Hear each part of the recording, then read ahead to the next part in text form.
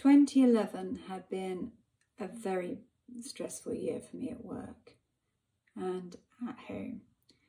And on the 8th of September 2011, I went up to London to do some judicial training on the Equality Act. I got home, and normally I would be out running along the seafront every night, training for the London Marathon. But that night, I didn't feel like running along the seafront, which had never happened before. So I asked my 16-year-old if she would exercise with me, which she agreed to do. And as we went downstairs to do an exercise DVD, I just felt this whoosh in my head. No pain, just a whoosh. And then as we went to start the DVD, I just touched the side of my head. I said, Izzy, I've got a bit of a headache.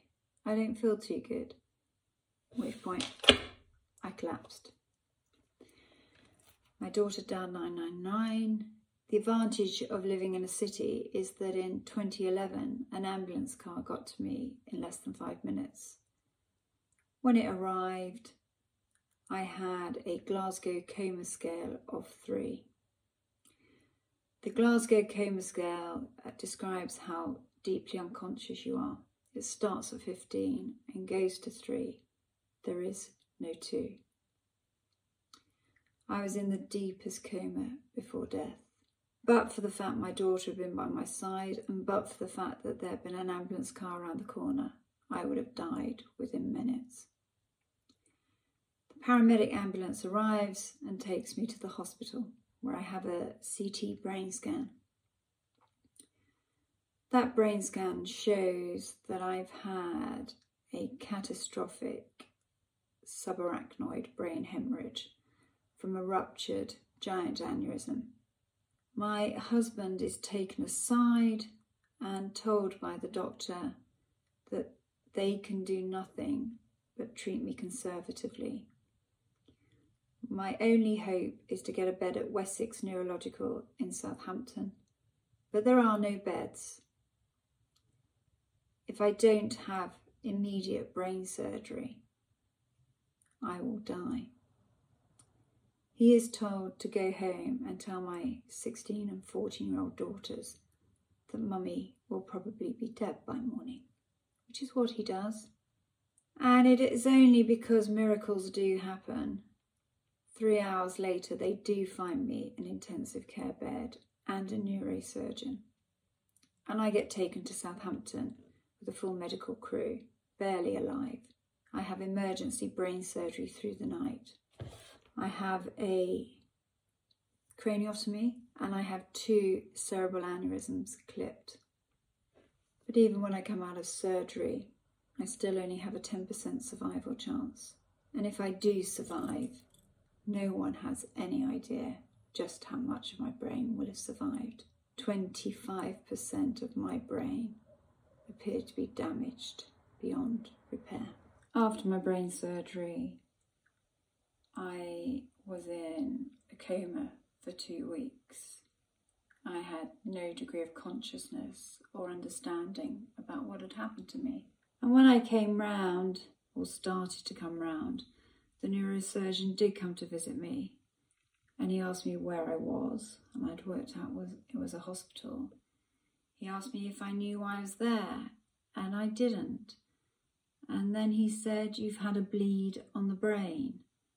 And that meant nothing to me, but I touched my head and I knew I had no hair. Then I realised that there was a 9-inch cut to my head, which was closed with 52 staples.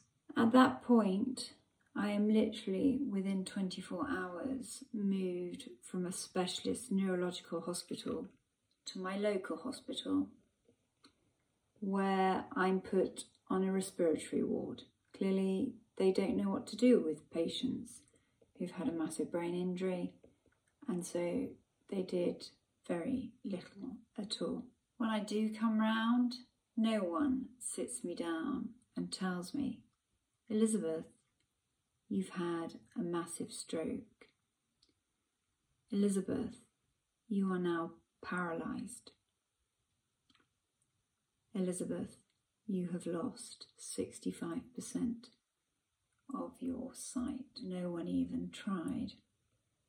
My cognition has dropped to the floor from being in the top 10% in the country to being lower than in the bottom 30%. But I'm blind, I'm paralysed, I don't understand anything, and doubly incontinent. And it's like my life has come to an end.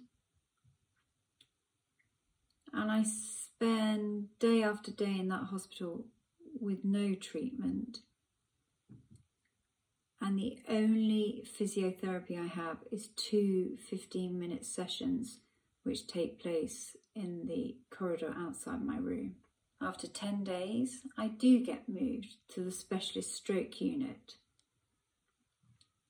But even when I arrive at 8:30 at night, which anyone with a brain injury will tell you will mean that their fatigue is unbearable, I'm left on a trolley in a corridor for 2.5 hours because they don't have a bed. When I do get into my room, it's like being in a room from One Flew Over the Cuckoo's Nest, just white walls and signs all around it saying, "You're on Priory Ward, you're on Priory Ward." I've been decatheterised to go to this room, and I need to go to the toilet. And so I press my bell, and I press my bell, and I press my bell 5 times, and no one comes. So I pull myself out of bed, and I pull myself along the corridor using the handrail until I find a toilet. And what I do know then, if I know nothing else, is I just want to go home. I don't want to be there anymore. And the next day, I plead that that's what they do. They need the bed. And so, within a day, I am discharged home with no practical help, no support, and no one really giving me any insight as to what was going to happen or what the plan would be. And I leave hospital in a wheelchair.